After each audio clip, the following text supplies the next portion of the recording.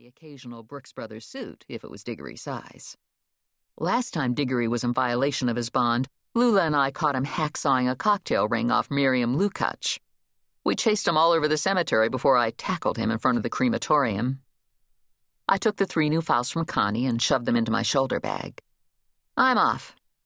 Where you going? Lula wanted to know. It's almost lunchtime. I don't suppose you're going to be passing by someplace I could get a meatball sub. I could use a meatball sub on a nasty day like this.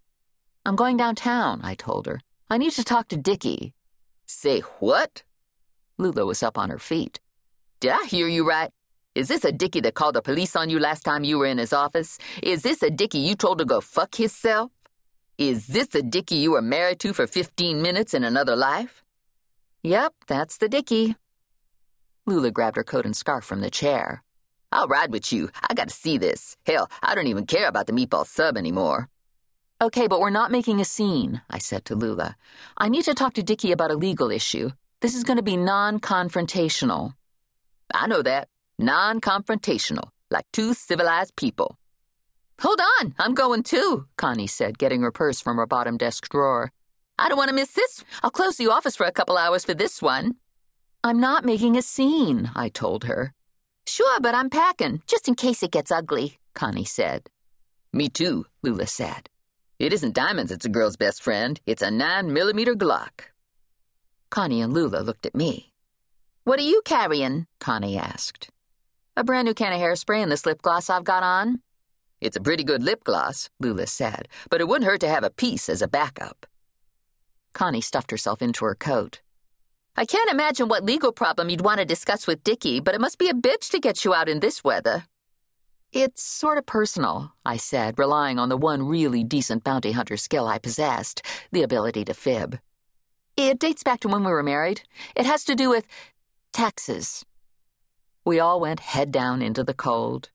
Connie locked the office door, and we got into Lula's red Firebird.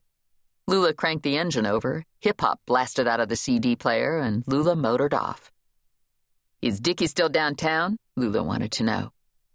Yes, but he's in a new office, 3240 Bryan Place. His firm is Petiak, Smullen, Gorvich, and Orr.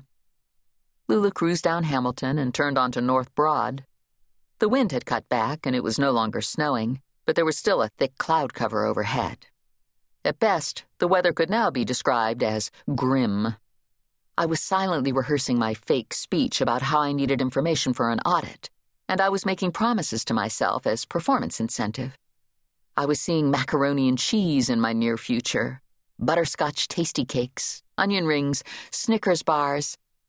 Okay, so this had all the makings of a clusterfuck, but there was a Dairy Queen Oreo cheesequake blizzard waiting for me somewhere.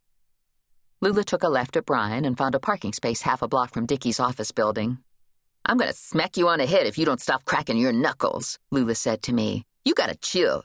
You need some tax information, and he's got to give it to you. Lula cut her eyes to me. That's all there is to it, right? Pretty much. Uh-oh, Lula said. There's more, isn't there? We all got out of the Firebird and stood huddled against the cold. Actually, I have to plant a couple bugs on him for Ranger, I told Lula. There it was, out in the open, swinging in the breeze. The favor from hell. Carlos Manoso goes by the street name Ranger. He's my friend, my bounty hunter mentor, and in this case, my partner in crime. He's Cuban-American with dark skin and dark eyes and dark brown hair recently cut short. He's half a head taller than I am and 2 months older. I've seen him naked, and when I say every part of him is perfect, you can take it to the bank. He was Special Forces, and while he's no longer military, he's still got the skills and the muscle. He owns a security company named Rangeman now. Plus, he does the high bond skips for Vinny. He's a hot guy, and there are strong feelings between us, but I try to keep some distance. Ranger plays by his own set of rules, and I don't have a complete copy. I knew it, Lula said. I knew this would be good. You need something better than taxes, Connie said. You're going to need a diversion if you want to plant bugs. Yeah, Lula said. You need us to go along with you. You need some hustle and bustle. How about if we say we want to start a business together, Connie said, and we need advice on permits and partnership agreements. What kind of business we got? Lula asked. I got to know what I'm getting into with you. It's not a real business, Connie said. We're just pretending.